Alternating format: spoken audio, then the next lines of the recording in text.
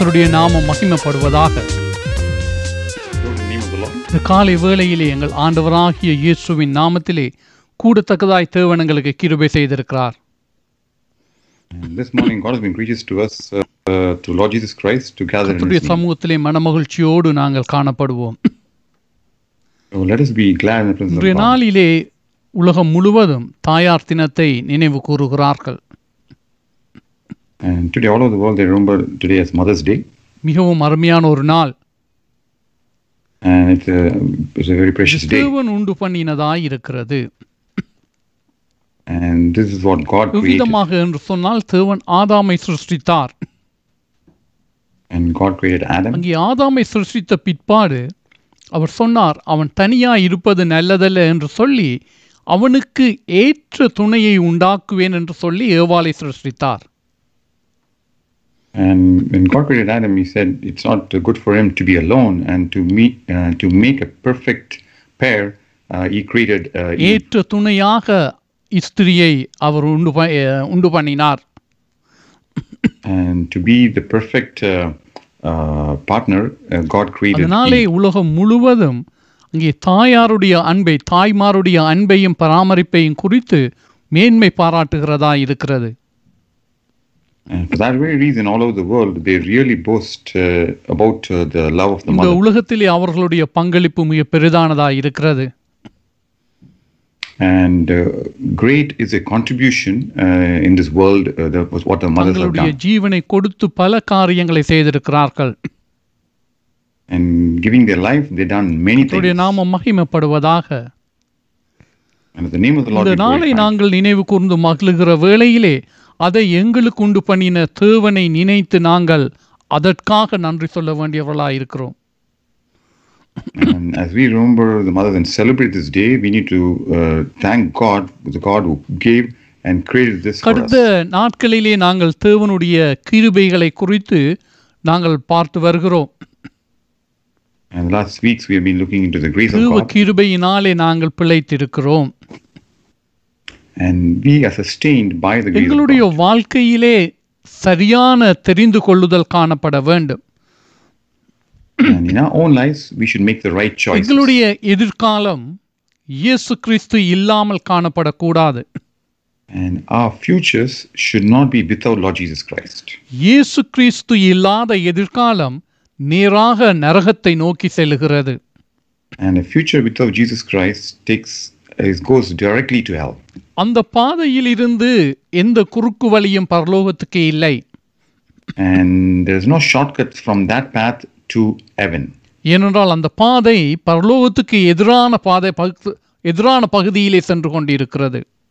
And the reason is this path goes on the opposite side of heaven. ஆகவே நாங்கள் எங்களுடைய தெரிந்து கொள்ளுதலை சரியாக எடுத்துக்கொள்ள வேண்டும். So we need to make sure we make our choices right. இயேசு கிறிஸ்து இல்லாத எதிர்காலம் எங்களுக்கு தேவையில்லை. And we all don't need a future without Jesus Christ. இயேசு கிறிஸ்து இருக்கிற எதிர்காலமானது அது தேவன் எங்களுக்கு தந்த கிருபையாய் இருக்கிறது. And a future with Jesus Christ, it's what God's grace gave to us. நாங்கள் இந்த காலை வேளையிலே தேவனுடைய கிருபையிலே ஆரம்பிப்போம். And today let's start with the grace of God this morning. கர்த்தருடைய நாமத்தை குறித்து இன்றைய நாளிலே பார்க்க இருக்கிறோம். And I'm going to look into the name of the Lord. நாங்கள் வாசிப்போம் சங்கீதம் 90வது சங்கீதத்திலே 3வது வசனத்தை வாசிப்போம். Let's turn to Psalm 90 verse 3. இந்த சங்கீதமானது மோசேயினுடைய சங்கீதமாய் இருக்கிறது. So this is the Psalm of Moses. அந்த இடத்திலே சொல்லுகிறார், நீர் மனுஷரை நிர்த்துளியாக்கி மனுபுத்திரரே திரும்புங்கள் என்றீர். You turn man to destruction and say, return, O children of men. இந்த வார்த்தையை நாங்கள் பார்க்கிற பொழுது தேவனுடைய கிருபை இல்லாதிருந்தால் அது எவ்வளவு பயங்கரமானது என்பதை காணத்தக்கதாய் இருக்கிறது. And as we read this, we're able to understand that without the grace of God, how terrifying it will இந்த be. இடத்திலே சொல்லுகிறார் மனுஷரை நிர்த்துளியாக்கி. And here he says, you turn man to destruction. இந்த இடத்திலே பாவித்த அந்த சொல்லு நிர்த்துளி என்ற சொல்லானது மிகவும் ஒரு பெரிதான அழிவாய் காணப்படுகிறது. So the word that's used is utter destruction. அந்த இடத்திலே நிர்த்துளி என்றால் என்ன? அங்கே ஒரு பொருளை நாங்கள் உடைத்து எறியலாம். And you could actually break a particular item and toss it அங்கே away, உடைந்த பாகங்கள் காணப்படும். and there will be the broken அல்லது ஒரு pieces. பொருளை எறிந்து விடலாம், அது எங்கோ ஒரு இடத்திலே காணப்படும். So you can just toss an item and it will be just lying down சில somewhere. வேளையிலே நாங்கள் அதை சுக்கு நூறாக உடைத்து விடலாம், அதனுடைய சிறிய பகுதிகள் காணப்படும். Or if you even break it into very tiny pieces, still you can, those minute tiny pieces, you can find ஆனால் them. இந்த இடத்திலே அவர் சொல்லுகிற காரியம் என்னவென்று சொன்னால், அது இருந்த இடம் எது என்று தெரியாத படிக்கு, அதை எங்கும் கண்டுபிடிக்க முடியாத படிக்கு நீர் அதை அழித்து போடுகிறீர். And what is talked about here is that you destroy it in a way where you can never find any trace of it. அது எங்கே இருக்கிறது என்றும் கண்டுபிடிக்க முடியாது. And you cannot trace it at all. அது இருந்த இடமும் இல்லை, And you cannot even find the place where it was. அது இப்போது காணப்படுகிற இடமும் இல்லை. And you cannot find where it is right now. அந்தளவாய் நீர் அதை அழித்து போடுகிறீர், நிர்த்துளியாக்கி விடுகிறீர். And that's how much it is destroyed. அப்பொழுது நீர் சொல்லுகிறீர், மனுபுத்திரரே திரும்புங்கள் என்கிறீர். Then say, return, O children of அதாவது men. நீங்கள் எடுக்கப்பட்ட மண்ணுக்கே திரும்புங்கள். And that return to the soil that you came from. அங்கே ஆரம்ப நிலைக்கே, அதாவது அவர்கள் இல்லாமல் இருந்த நிலைக்கே அனுப்பி விடுகிறார். And he sends them back to a place where they were not in அந்த existence. அழிவானது மிக மிக பெரிதானதாய் காணப்படுகிறது. So this is a terrible destruction. தேவ கிருபை வாழ்க்கையிலே இல்லை என்று சொன்னால் அதன் முடிவு இவ்விதமாய்த்தான் காணப்படுகிறது. And when the grace of God is not there in a person's life, that's how the end result is. கீழ்ப்படியாமையிலே வாழ்ந்து வருகிற பொழுது அந்த வாழ்க்கை இவ்விதமாய் முடிந்து விடுகிறதா இருக்கிறது. And living in disobedience, and when you continue on, the life ends up like this. தேவன் மனிதர்களை பார்த்தார், And the Lord looked unto men, மனிதர்களுக்கு இறங்கினார், and he was merciful to நித்திய them, ஜீவனை அருளும்படியாய் இறங்கினார். and he was merciful to give them அந்த eternal life. அழிவில் இருந்து அவர்களை விடுதலை ஆக்க வேண்டும் என்று சொல்லி தம்முடைய குமாரனை இந்த பூமிக்கு அனுப்பினார். And he sent his sons so as to help people from being destroyed. அது தேவனுடைய மிக பெரிதான கிருபையாய் இருக்கிறது. And that is the amazing grace of God. தேவ கிருபை எங்களுடைய வாழ்க்கையிலே இல்லை என்றால் எங்களுடைய நிலை மிக மிக பரிதபிக்கப்படத்தக்கதா இருக்கிறது. And when we don't have the grace of God in our own lives, then we are really in a pathetic ஆகவே situation. எங்களுக்கு தந்த கிருபையை நாங்கள் சந்தோஷமாக அணைத்துக் கொண்டு அதை எங்களுடைய வாழ்க்கையிலே கொண்டாடுவோம். So for that reason, let us embrace this grace that has been given to us, and let us celebrate that in our அந்த life. கிருபையினாலே நாங்கள் எங்கள் தேவனை அப்பா பிதாவை என்று அழைக்கத்தக்கதாய் காணப்படுகிறது. And it is through this grace that we are able to call God Abba அந்த Father. கிருபையினாலே தேவன் எங்களுடைய ஜெபத்தை கேட்கிறவராய் இருக்கிறார். And through this grace, the Lord listens to our அந்த prayers. கிருபையினாலே தேவனிடத்திலே இருந்து பதில்களை பெற்றுக்கொள்கிறவர்களாய் இருக்கிறோம். And through grace, we are able to get answers for our ஆகவே prayers. இந்த காலை வேளையிலுமாய் மனமகிழ்ச்சியோடு அந்த கிருபைக்குள்ளாய் எங்களுடைய வாழ்க்கையை அமைத்துக் கொள்ளுவோம். So this morning, let us gladly put our life into this எங்களுடைய grace. வாழ்க்கையும் எதிர்காலமும் இயேசு கிறிஸ்துவோடு காணப்பட வேண்டும். And our life and our future should be with the Lord நாங்கள் Jesus Christ. வாசிப்போம் நீதிமொழிகளின் புஸ்தகத்திலே 18ஆம் அதிகாரம் 10வது வசனத்தை வாசிப்போம். Let's turn to Proverbs 18, verse 10. இந்த இடத்திலே கர்த்தரை குறித்து சொல்லப்படுகிறது. And it talks about the Lord. கர்த்தரின் நாமம் பலத்த துருகம், நீதிமான் அதற்குள் ஓடி சுகமாயிருப்பான். The name of the Lord is a strong tower. The righteous run to it and are safe. அல்லேலூயா. கர்த்தரின் நாமம் பலத்த Thurugam, And the name of the Lord is a strong tower. அதாவது அது பாதுகாப்பாய் அமைக்கப்பட்டிருக்கிற பெரிதான ஒரு கோட்டை. So it is a fortress which has been established and to keep us safe. அதற்குள்ளே எதிரிகள் வருவது இயலாத காரியம். And it is impossible for the enemies to enter அந்த into it. பிரகாரமாய் அந்த கோட்டை அமைக்கப்பட்டிருக்கிறது. And that's how this fortress has been கர்த்தருடைய fortified. நாமம் அந்த பிரகாரமாய் காணப்படுகிறது. And that's how the name of the Lord is. நீதிமான் அதற்குள் ஓடி சுகமாய் இருப்பான். So the righteous will run into it and be safe. பிரியமானவர்களே, இந்த பூமியிலே நீதிமான்களுக்கு வருகிற துன்பம் அநேகமாய் இருக்கிறது. And many are the miseries the righteous need to face in this பல world. சவால்கள் உண்டு. And there are many ஆனால் challenges. அவன் சுகமாய் தங்கி இளைப்பாறத்தக்கதான இடம் இருக்கிறது. Oh, there's a place for him to run and to be safe and to அது relax. கர்த்தரின் நாமமாய் காணப்படுகிறது. And this is the name of the Lord. இன்று நீதிமானாய் இல்லாத மனிதர்கள் கர்த்தருடைய நாமத்தை தேடி ஓடலாம்.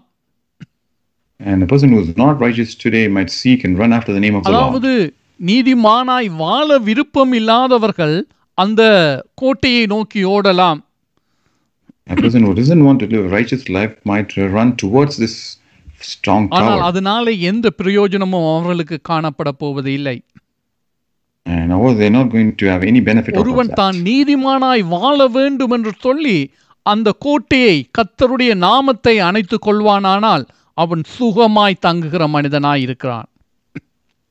And if a person embraces that he wants to live a righteous life and runs to the strong tower, then he will be able to live his life safely. அசுத்தமான காரியங்கள் தேவனுடைய ராஜ்யத்துக்குள்ளே பிரவேசிப்பது இல்லை. And anything filthy cannot enter into the kingdom of heaven. அசுத்தமான வாழ்க்கையை வாழ விரும்புகிற மனிதன் தேவ சமூகத்திலே அந்த அசுத்தத்தை கண்டுகொள்ளுவதே இல்லை. And a person who is living a filthy life will not find that in the presence of அதனாலே God. அவன் தேடுகிற நிம்மதியை, அதாவது அவன் தேடுகிற முடிவை அந்த இடத்திலே அவனாலே காண முடியாது. And for that reason, the satisfaction, the contentment that he is looking for cannot be found there. பாவத்தினாலே உண்டாகிற அற்ப சந்தோஷங்களை அந்த இடத்திலே அவனாலே காண முடியாது. And the happiness that comes by committing sin, which is very temporary and fleeting, is not found அவன் there. அந்த இடத்திலே தங்குவதற்கு அவனுக்கு பிரியம் இருக்காது. And that person will not have the desire to continue to be ஆனால் there. நீதிமானாய் வாழ வேண்டும் என்று விரும்புகிற ஒவ்வொரு பேரும் அங்கே சுகமாய் தங்கி இளைப்பாறத்தக்கதாய் தேவனுடைய நாமம் காணப்படுகிறது. However, people who want to live a righteous life, for them it is a safe place to be comforted and to be safe and to relax in the name of the நாங்கள் Lord. ஒவ்வொரு பேரும் இயேசு கிறிஸ்துவினாலே நீதிமான்களாக்கப்பட்டிருக்கிறோம்.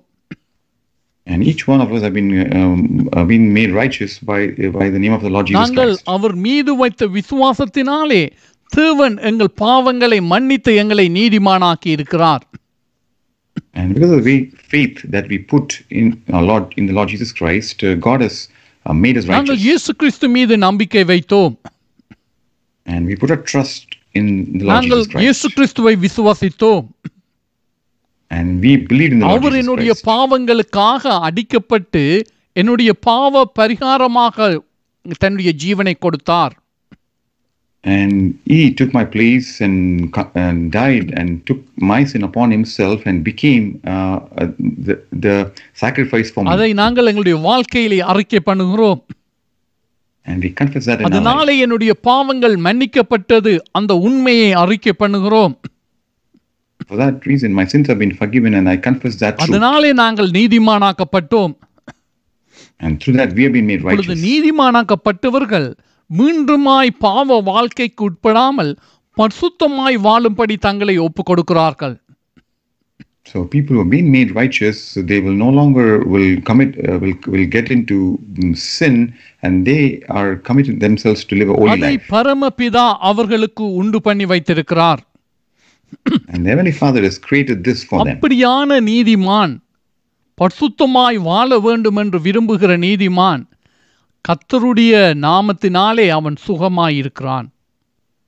And such a righteous man is a person who is actually safe because of the name of the இந்த Lord. காலையிலே வாழ்க்கையிலே சவால்கள் காணப்படலாம், This morning there could be challenges in our life, கேள்விகள் காணப்படலாம். and there could be questions. எப்படி இது ஆகுமோ என்று எண்ணத்தக்கதான நிலைகள் காணப்படலாம். And the question could be, how can this come about? இந்த வேளையிலே தனித்து விடப்பட்டது போன்ற ஒரு சூழ்நிலை காணப்படலாம். And this might seem like in a situation where you've been completely isolated. பிரியமான சகோதரனே சகோதரியே, நீ எந்த இடத்துல இருந்தாலும் கர்த்தருடைய நாமம் உன்னுடைய வாழ்க்கையிலே பலத்த துருகமாய் இருக்கிறது. And brother and sister, no matter where you are, what situation you're in, the name of the Lord is a strong tower in your life. நீதிமான் அதற்குள் ஓடி சுகமாய் இருப்பான். The righteous run into it and are அந்த safe. வாசல்கள் உனக்கு திறந்ததாய் இருக்கிறது. So these doors are open அது to you. உன்னுடைய எதிரிகளுக்கு திறந்திருப்பது அல்ல. And they're not open to our உன்னை enemies. பயப்படுத்துகிற பயங்கரமான காரியங்களுக்கு அது திறந்திருக்கவில்லை. It is not open to the things that terrify அதற்கு you. விரோதமாக அந்த நாமம் காணப்படுகிறது. And the name of the Lord is against these things. கர்த்தருடைய நாமம் பிசாசை ஜெயித்த நாமமாய் இருக்கிறது. And the name of the Lord is what overcame Satan. பிசாசினுடைய தலையை நசுக்கி போட்டதாய் இருக்கிறது. And this crushed the head of அது Satan. பாதாளத்தையும் மரணத்தையும் ஜெயித்ததாய் இருக்கிறது. And this overcame death and அது hell. இந்த உலகத்தை ஜெயித்ததாய் இருக்கிறது. And it also overcame the world. ஆனபடியினாலே அந்த நாமம் அடைக்கலமான நாமத்துக்கு விரோதமாய் எந்த காரியமும் காணப்பட முடியாது. So there's going to be nothing, absolutely nothing against this name of refuge for ஆகவே இந்த us. காலை வேளையிலே எங்கே இருந்தாலும் எந்த நிலையிலே இருந்தாலும் அந்த நாமத்தை நோக்கி பார். So no matter where you are and what situation you're in, just look up to this அந்த name நாமத்தை நோக்கி ஓடு. and run towards this அங்கே name. உனக்கு அடைக்கலம் உண்டு. And then there is safety there சர்வ for you. வல்லமை உள்ள கர்த்தர் உன்னை ஆதரிக்கிறவராய் இருக்கிறார். And the Lord Almighty is the one who cares for நாங்கள் you. வாசிப்போம் சங்கீதம் 91வது சங்கீதத்திலே 14வது வசனத்தை வாசிப்போம். Now let's turn to Psalm 91 verse 14. அந்த இடத்திலே இவ்விதமாய் சொல்லப்படுகிறது, அவன் என்னிடத்தில் வாஞ்சியாய் இருக்கிறபடியால் அவனை விடுவிப்பேன், என் நாமத்தை அவன் அறிந்திருக்கிறபடியால் அவனை உயர்ந்த அடைக்கலத்தில் வைப்பேன். Because he has set his love upon me, therefore I will deliver him. I will set him on high, because he has known my name. கர்த்தருடைய நாமம் உயர்ந்த அடைக்கலமாய் இருக்கிறது. And the name of the Lord is a strong tower. பலத்த துருகமாய் இருக்கிறது. And it is a strong ஆகவே tower. இந்த இடத்திலே கர்த்தர் சொல்லுகிறார், அந்த நாமத்தை ஒருவன் அறிந்திருக்கிறபடியினாலே நான் அவனை விடுவித்து அவனை உயர்ந்த ஸ்தலத்திலே வைப்பேன். And because he knows my name, I will deliver him and I will set him on high. நீதிமான் கர்த்தருடைய நாமத்தின் மீது வாஞ்சை உள்ளவனாய் இருக்கிறான். And the righteous person really desires the name of the ஏனென்றால் Lord. அவனுக்குரிய உதவி அங்கே தேவனிடத்தில் இருந்து வருகிறதா இருக்கிறது. And the reason is the help that he needs is coming from the நாங்கள் Lord. வாசிக்கிறோம் தாவீதின் சங்கீதத்திலே, எனக்கு ஒத்தாசை வரும் பர்வதங்களுக்கு நேராய் என் கண்களை ஏறெடுப்பேன். And we read the Psalm of David where he writes that I will look up unto the hills where my help comes from. வானத்தையும் பூமியையும் படைத்த தேவனிடத்தில் இருந்து எனக்கு ஒத்தாசை வரும். And my help comes from the God who made heaven and amen. earth. அந்த நாமத்தை ஒருவன் அறிந்திருக்கிற பொழுது, அந்த நாமத்திலே வாஞ்சியாய் இருக்கிற பொழுது தேவன் சொல்லுகிறார், நான் அவனை விடுவிப்பேன். And when a person knows his name and desires this name, the Lord is saying to him that I will deliver இன்றைய him. நாளிலே விடுவிக்கிற தேவன் எங்களுடைய தேவனாய் இருக்கிறார். And today our God is a God of our deliverance. விடுவித்தார், அவர் விடுவிக்கிறவராய் இருக்கிறார், விடுவிப்பவராயும் இருக்கிறார். And he's the one who delivered, he delivers, and he's the one who will ஆகவே deliver. இந்த காலை வேளையிலே பயப்படாமல் திடமனதாய் கர்த்தருக்குள்ளே காணப்படுவோம். So for this reason, let us not be with fear, but be of good courage இது this morning. தேவனுடைய பிரதான கிருபையாய் தேவ பிள்ளைகளுக்கு கொடுக்கப்பட்டதாய் இருக்கிறது. And this has been given to the children of God as great strength for them. Pavul கப்பல் பிரயாணத்திலே இருக்கிறார். And Paul is in a journey and he's அந்த sailing. வேளையிலே அவர் கைதியாய் காணப்படுகிறார். And during the time he's actually a prisoner. அவர் மிகவும் ஒரு சிறியவராக அற்பமானவராக அந்த இடத்திலே காணப்படுகிறார். And he's seen as a very an insignificant person in that ஏனென்றால் place. அவர் கைதி.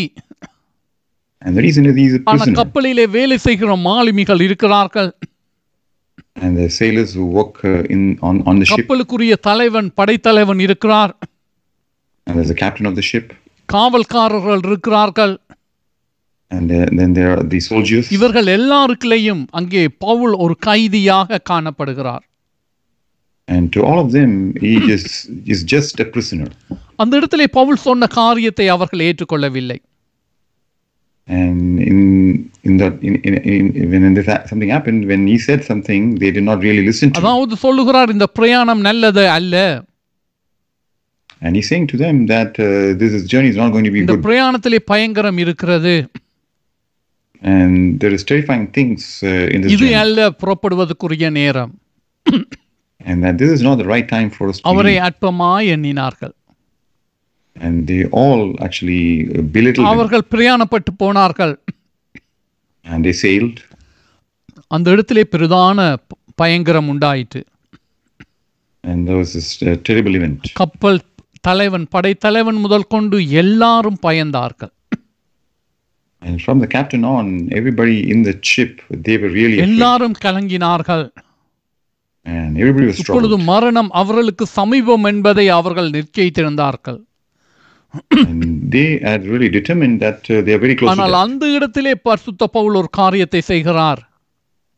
And in that situation, Paul is doing our something. ஸ்தோத்திரம் பண்ணி, அப்பத்தை எடுத்து ஸ்தோத்திரம் பண்ணி அதை புசித்தார். And there he took bread, he gave thanks, and he our ate. அந்த இடத்திலே அங்கே அவர்களுக்கு சொன்னார், என்ன நடைபெற போகிறது. And then he said to them what is going to தேவன் happen. உங்களுக்கு உயிர் சேதத்தை அனுமதிக்க மாட்டார்.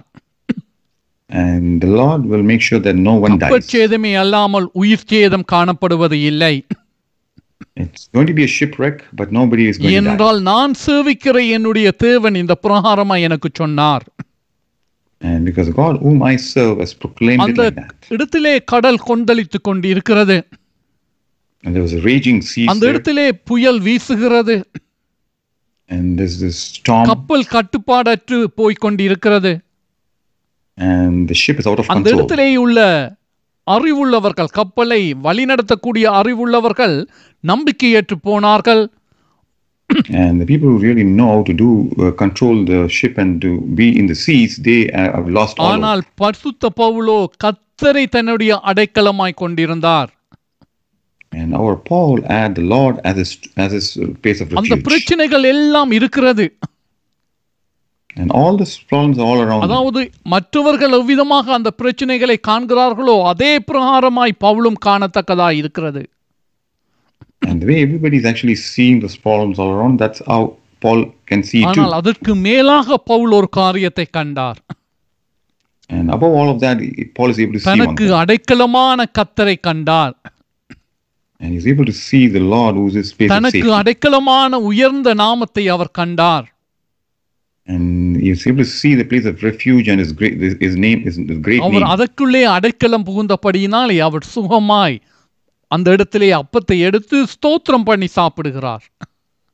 And because he's able to enter into this place of safety and refuge, he's able to take the bread and give என்ன thanks. ஸ்தோத்திரம் பண்ணி சாப்பிடுவது? And what is that to give thanks அதாவது to? அவர் சமாதானத்தோடு அதை புசித்தார். And the thing is that he was at peace, பயத்தோடு புசிக்கவில்லை. and not with fear. கலக்கம் அவரிடத்திலே இல்லை. And he did not panic. அவர் சந்தோஷமாய் சமாதானத்தோடு அந்த அப்பத்தை புசித்தார். And in joy, and he took the bread and he ate. பிரியமானவர்களே, கர்த்தருடைய நாமம் பலத்த துருகமாயிருக்கிறது.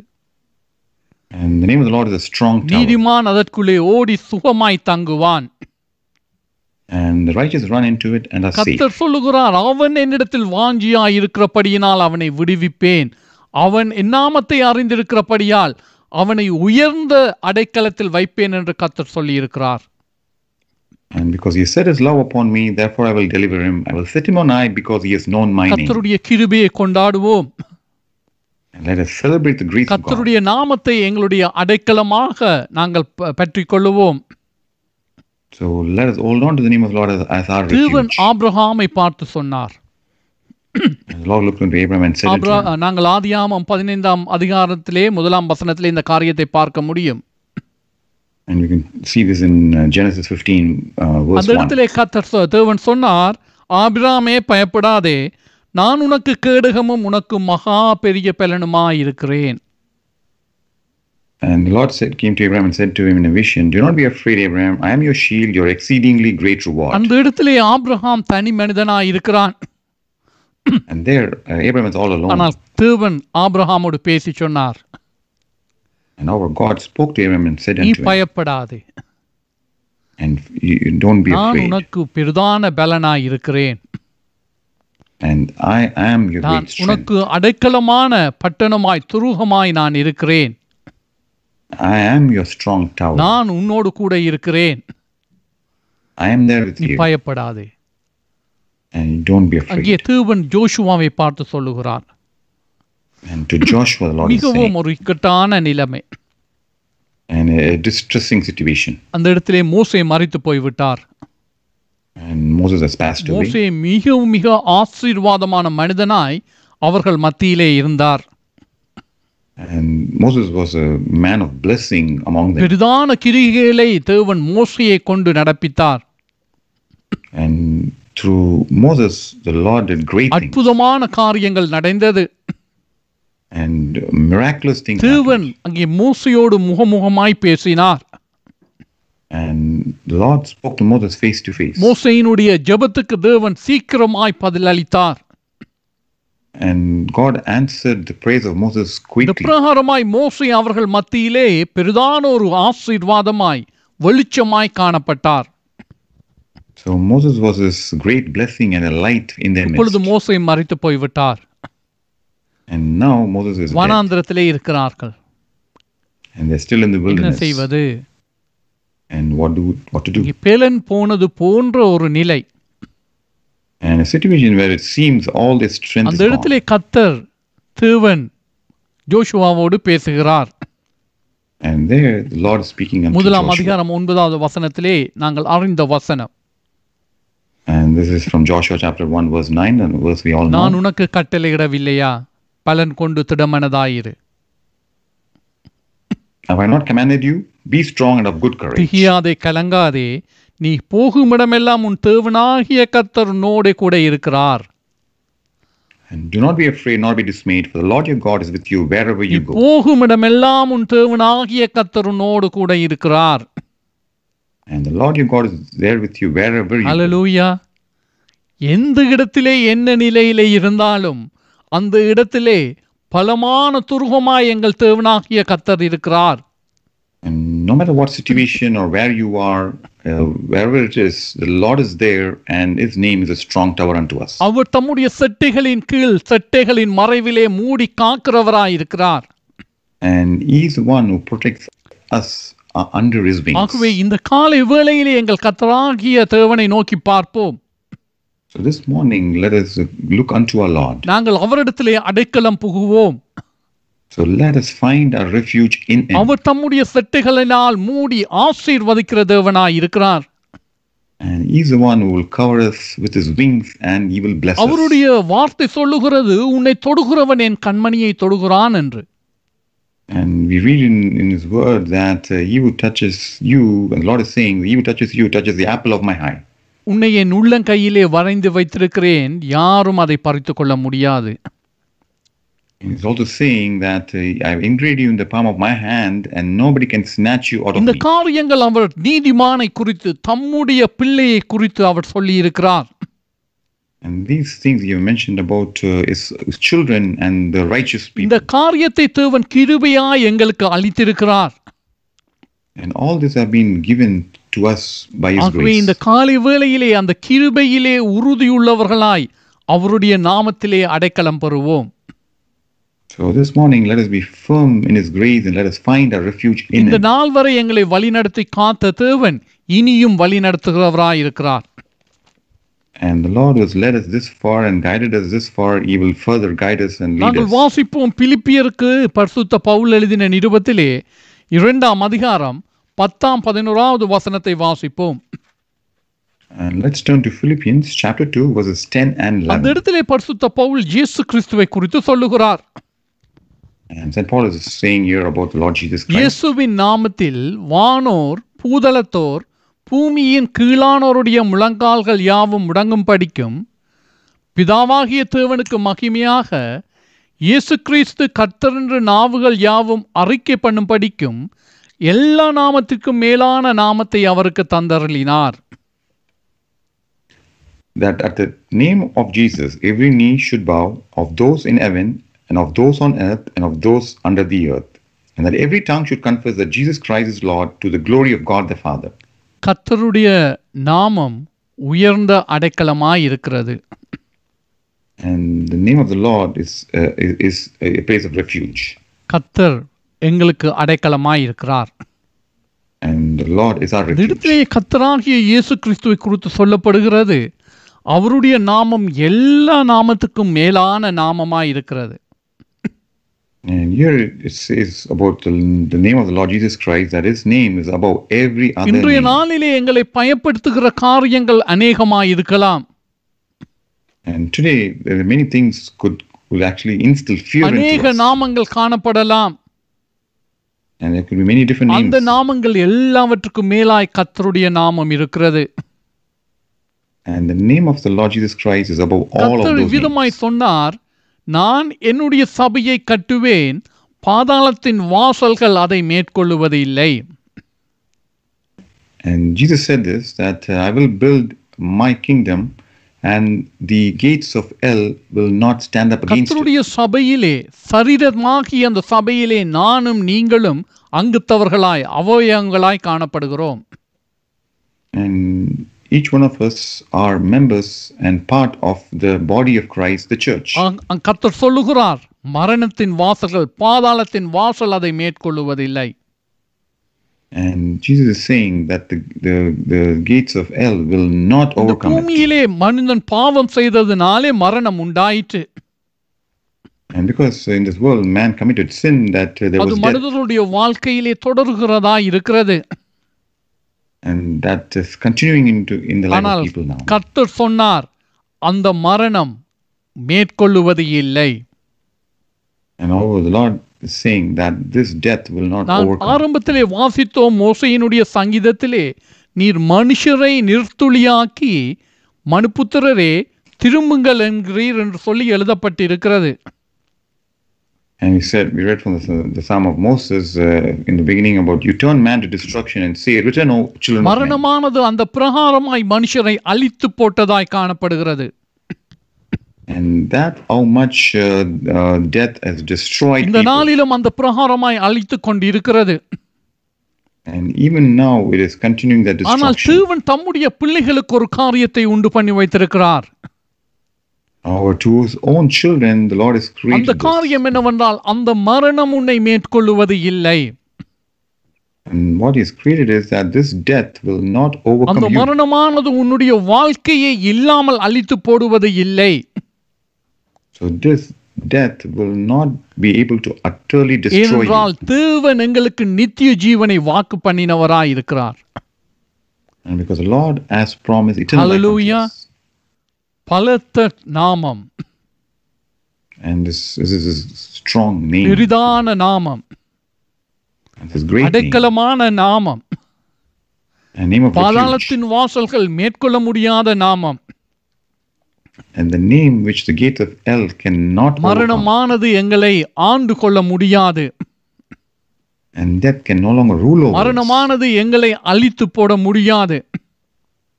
And death cannot destroy ஏனென்றால் us. தேவன் எங்களுக்கு நித்திய ஜீவனை வாக்கு பண்ணினவராய் இருக்கிறார். And the reason is God has promised eternal life ஒரு unto நாள் us. எல்லாரும் இந்த பூமியை விட்டு போகத்தான் வேண்டும். And one day everybody needs to leave ஆனால் the earth. நாங்கள் போகிற பொழுது கர்த்தரோடு காணப்படுவோம். When we leave, we'll be with the நாங்கள் Lord. நிர்த்துளியாக்கப்பட்டு அங்கே மண்ணுக்கு திரும்புகிறவர்கள் அல்ல. And we are not the ones who are going to be utterly destroyed and return back to the எங்களுடைய dust. வாழ்க்கை பாதாளத்திலே நரக ஆக்கினையிலே முடிந்து போவது அல்ல. And our life is not going to end in hell or in eternal மாறாக fire. அது தேவகுமாரனோடு கூட நித்தியமாய் காணப்படுகிறதா இருக்கிறது. Instead, it's going to be eternally with the Son of God. அந்த நாமத்தை உடையவர்களாய் நாங்கள் இருக்கிறோம். And we are the ones who have this name on us. அப்போஸ்தலர் நடபடிகளிலே 4ஆம் அதிகாரம் 12வது வசனத்தை வாசிப்போம். And let's turn to Acts chapter 4 verse 12. அந்த இடத்திலே இவ்விதமாய் சொல்லுகிறார், அவராலே அன்றி வேறொருவராலும் ரட்சிப்பு இல்லை. நாம் ரட்சிக்கப்படும்படிக்கு வானத்தின் கீழெங்கும் மனுஷர்களுக்குள்ளே அவருடைய நாமமே அல்லாமல் வேறொரு நாமம் கட்டளையிடப்படவும் இல்லை என்றான். Nor is there salvation in any other, for there is no other name under heaven given among men by which we must be saved.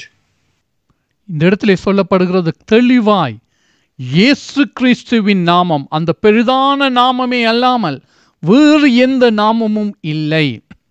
And here it is very clear that there's no other name, this great name of Jesus Christ, and there's no other name other than that. ரட்சிக்கப்படுவதற்குரிய நாமம், மனுஷர் ரட்சிக்கப்படுவதற்கும் விடுதலையாக்கப்படுவதற்கும் உரிய நாமம் இயேசு கிறிஸ்துவின் நாமமாய் காணப்படுகிறது. And for men to be saved and to be delivered, the only name is the name of our Lord Jesus Christ. இந்த காலையிலுமாய் அந்த கிருபையை பெற்ற நாங்கள் மனமகிழ்ச்சியோடு அந்த கிருபையை எங்களுடைய வாழ்க்கையிலே கொண்டாடுவோம். And this morning, this great grace that you've received into our life, let us firmly hold on and celebrate this in our life. நாங்கள் போகிற வழியிலே கர்த்தர் எங்களோடு கூட வருகிறவராய் இருக்கிறார். And in the path that we are going to go, God is there with us. அவரை அறியாமல் எந்த காரியமும் எங்களுக்கு நடக்க முடியாது. And without His knowledge and permission, nothing happens to our us. எங்களை பாதுகாக்கிறவராய் இருக்கிறார். And He's the one who protects us. அவர் எங்களை காண்கிறவராய் இருக்கிறார். He's the one who sees us. அவர் எங்கள் மீது கவனம் உள்ளவராய் இருக்கிறார். And He's the one who cares for us. அவருடைய கிருபை எங்களை சுற்றிலுமாய் காணப்படுகிறதா இருக்கிறது. And His grace has surrounded us. ஆகவே இந்த காலையிலே நாங்கள் இன்னும் பலன் கொண்டு காணப்படுவோம். So this morning, let us be even more stronger. நாங்கள் எசேயாவினுடைய தீர்க்கதரிசன புஸ்தகத்திலே பார்க்க முடியும். 53ஆம் அதிகாரம் 1வது வசனத்திலே விதமாய் சொல்லப்படுகிறது. And let's turn to Isaiah chapter 53 verse 1. அந்த இடத்திலே சொல்லப்படுகிறது, எங்கள் மூலமாய் கேள்விப்பட்டதை விசுவசித்தவன் யார்? கர்த்தருடைய புயம் யாருக்கு வெளிப்பட்டது? Who has believed our report, and to whom has the arm of the Lord been revealed? அதை தொடர்ந்து இயேசு கிறிஸ்துவை குறித்து அந்த இடத்திலே அவர் தீர்க்கதரிசனம் சொல்லுகிறார். And then he continues on and prophecies about Jesus Christ. இந்த வார்த்தை சுவிசேஷத்திலே திரும்பவுமாய் சொல்லப்பட்டிருக்கிறது. And this same thing is repeated again in the Gospels. நிருபத்திலே திரும்பவுமாய் சொல்லப்பட்டிருக்கிறது. And repeated in the epistles. அதாவது இயேசு கிறிஸ்துவை குறித்ததான அந்த பெரிதான ஆசீர்வாதம் கிருபையை வெளிப்படுத்தின பொழுது அதை ஏற்றுக்கொள்ளாதவர்கள் அநேகராய் இருந்தார்கள். So when the thing was revealed about Jesus Christ and about all of His greatness, there's people who did not believe it. இன்றைய நாளிலும் அவ்விதமாய் இருக்கிறார்கள். And even today there are like people like that. ஆனால் நாங்கள் என்ன செய்ய வேண்டும்? And what should we be doing? அவர்களைப் போல நாங்கள் பின்பற்றி போக வேண்டுமா? And should we be like them and follow them? அல்லது எங்களுக்கு தந்த கிருபையிலே நாங்கள் நிலைத்திருந்து மகிழ்ந்திருக்க வேண்டுமா? Or what should we do? Should we stay in this grace that we have been given and delight in that? பிரியமானவர்களே, தேவன் எங்களை தெரிந்தெடுத்தார். And beloved, God has chosen us. சுவிகார புத்திரராக எங்களை தெரிந்தெடுத்தார். And He has chosen us and given us His birthright. நாங்கள் தேவ பிள்ளைகளாய் மாற்றப்பட்டோம். And we've been changed to be the child of நாங்கள் இந்த God. உலகத்திலே பிசாசுக்கும் பாவ காரியங்களுக்கும் அடிமைகள் அல்ல. And we are no longer slaves to Satan or the sinful things of this world. தேவன் எங்களை பாவ காரியங்களிலிருந்து விடுதலையாக்கி, சாபத்திலிருந்து விடுதலையாக்கி தம்முடையவர்களாய் மாற்றி இருக்கிறார். And God has delivered us from sin and curse and made us His own. அவருடைய நாமம் எங்களுக்கு பலத்த துருகமாய் காணப்படுகிறது. And His name is a strong tower unto அந்த us. இடத்திலே நாங்கள் சுகமாய் தங்கி இருக்கும்படியாய் தேவன் எங்களுக்கு கிருபை செய்திருக்கிறார். And God has been gracious so that we can be there safe. அந்த இடம் ஆனது தேவன் எங்களை ஆறுதல் படுத்துகிற இடமாய் இருக்கிறது. And that place is a place where God comforts us. கலக்கம், துன்பங்கள், பிரச்சனைகள் வருகிற வேளையிலும் நாங்கள் ஆறுதல் அடையத்தக்கதாய் அவருடைய நாமம் எங்களுடைய வாழ்க்கையிலே காணப்படுகிறது. And even when there's trouble and there's a lot of things happening around us, even in those situations, that is a place for us to be comforted. And கர்த்தராகிய இயேசு கிறிஸ்து சொன்னார், வருத்தப்பட்டு பாரம் சுமக்கிறவர்களே, நீங்கள் என்னிடத்தில் வாருங்கள், நீங்கள் எல்லோரும் என்னிடத்தில் வாருங்கள், நான் உங்களுக்கு இளைப்பாறுதல் தருவேன். And the Lord Jesus Christ said this, "Come unto me all those who are weary and heavy laden, and I will give you rest." தேவனுடைய நாமம், கர்த்தருடைய நாமம் எங்களுக்கு அடைக்கலமாயும் ஆறுதல் தருகிறதாயும் காணப்படுகிறது. And the name of the Lord is a place of refuge, comforted. இந்த காலையிலே நான் இதை நோக்கி பார்க்க போகிறேன். This morning, what am I going to look to? அழிந்து போகிற நாமம், அழிந்து போகிற பலன், அவற்றை நோக்கி பார்க்க போகிறேனா, அல்லது அழியாததும் நித்தியமாயிருக்கிற என் கர்த்தரை நோக்கி பார்க்க போகிறேனா? So this morning, what am I going to look at? Am I going to look at something which is going to be destroyed and weak, or am I going to look at the name of the Lord, which is eternal? கர்த்தர் நன்மை செய்கிறவராயிருக்கிறார். And the Lord is the one that does good things. அவர் உண்மை உள்ளவராயிருக்கிறார். And He is faithful. இந்த உலகத்திலே எங்களுக்கு பிரதான பாக்கியத்தை தந்தவராயிருக்கிறார். And to us, He has given this great privilege in this world. தம்முடைய நாமத்தை தந்து அந்த நாமத்தை நாங்கள் அணிந்து கொள்ளத்தக்கதாய், அதாவது எங்களுடைய தேவன் என்று சொல்லி அணிந்து கொள்ளத்தக்கதாய் அந்த நாமத்தை எங்களுக்கு தந்திருக்கிறார். And He has given His name unto us so that we can carry it and we can embrace it and to be and have that name in us. ஆகவே மனமகிழ்ச்சியோடு கர்த்தருடைய சமூகத்திலே காணப்படுவோம். So let us be glad in the presence of God. மனமகிழ்ச்சியோடு கர்த்தர் எங்களுக்கு தந்த வாழ்க்கையை வாழுவோம். So let us gladly live out this life the Lord has given unto us. நாங்கள் சொல்லுவோம், நான் விசுவசிக்கிறேன் ஆண்டவரே. And I will say, Lord, I believe. நீர் பலத்த துருகமாயிருக்கிறீர். And that you are the strong tower. நீர் எனக்கு அடைக்கலமாயிருக்கிறீர். And you are my place of refuge. நீர் எனக்கு அடைக்கலமாயிருந்தீர். And you have been my place of நீர் refuge. இப்பொழுதும் எனக்கு அடைக்கலமாயிருக்கிறீர். And you are my என்னை refuge. பாதுகாக்கிறவராயிருக்கிறீர். And you're the one who protects நான் me. பயந்த நாட்களிலே நீர் எனக்கு அனுகூலமான துணையாயிருந்தீர். In the time that I really was afraid, you had been my great என்னை help. கரம் பிடித்து பயப்படாதே என்று ஆறுதல் சொல்லி என்னை வழி நடத்தினவராயிருக்கிறீர். And you took hold of my hand and said, "Don't be afraid," and you comforted me. உம்முடைய வசனம் எனக்கு மனமகிழ்ச்சியாய் அந்த வேளையிலே இல்லாதிருந்தால் நான் என்னுடைய துக்கத்திலே மரித்து போயிருப்பேன். And if I hadn't been delighted in your word, I would have perished in my sorrow. உம்முடைய உண்மையுள்ள வாக்குத்தத்தங்கள் எனக்கு அங்கே அருளப்படாதிருந்தால் நான் அந்த நாட்களிலே துக்கத்திலேயே அழிந்து போயிருப்பேன். And if your faithful promise had not been given unto me, I would have perished in my நீர் sorrow. எனக்கு அடைக்கலமாய் இருந்தீர். And you had been my தாயை refuge. போல என்னை தேற்றினீர். And you comforted me like a ஒரு mother. தகப்பனை போல என்னை சுமந்தீர். And like a father, you carried ஒரு me. நண்பனாக எப்பொழுதும் என்னுடைய வாழ்க்கையிலே காணப்படுகிறீர். And like a friend, you're there with me நல்ல always. மேய்ப்பனாய் என்னோடு இருக்கிறீர். And as a good shepherd, you're there with என்னுடைய me. வாழ்க்கையை உம்மிடத்திலே நான் ஒப்படைக்கிறேன். And I submit my life to அந்த you. பிரகாரமாய் கர்த்தருடைய கரத்திலே ஒப்புக் கொடுத்து நாங்கள் வாழுவோம். So like that, let us submit our life into that of God and live out. அவரை தேடுகிற யாவருக்கும், உண்மையாய் அவரை தேடுகிற யாவருக்கும் கர்த்தர் சமீபமாய் இருக்கிறார். And those who seek Him diligently, the Lord is really close to them. ஹல்லேலூயா. நாங்கள் ஜெபம் பண்ணுவோம்.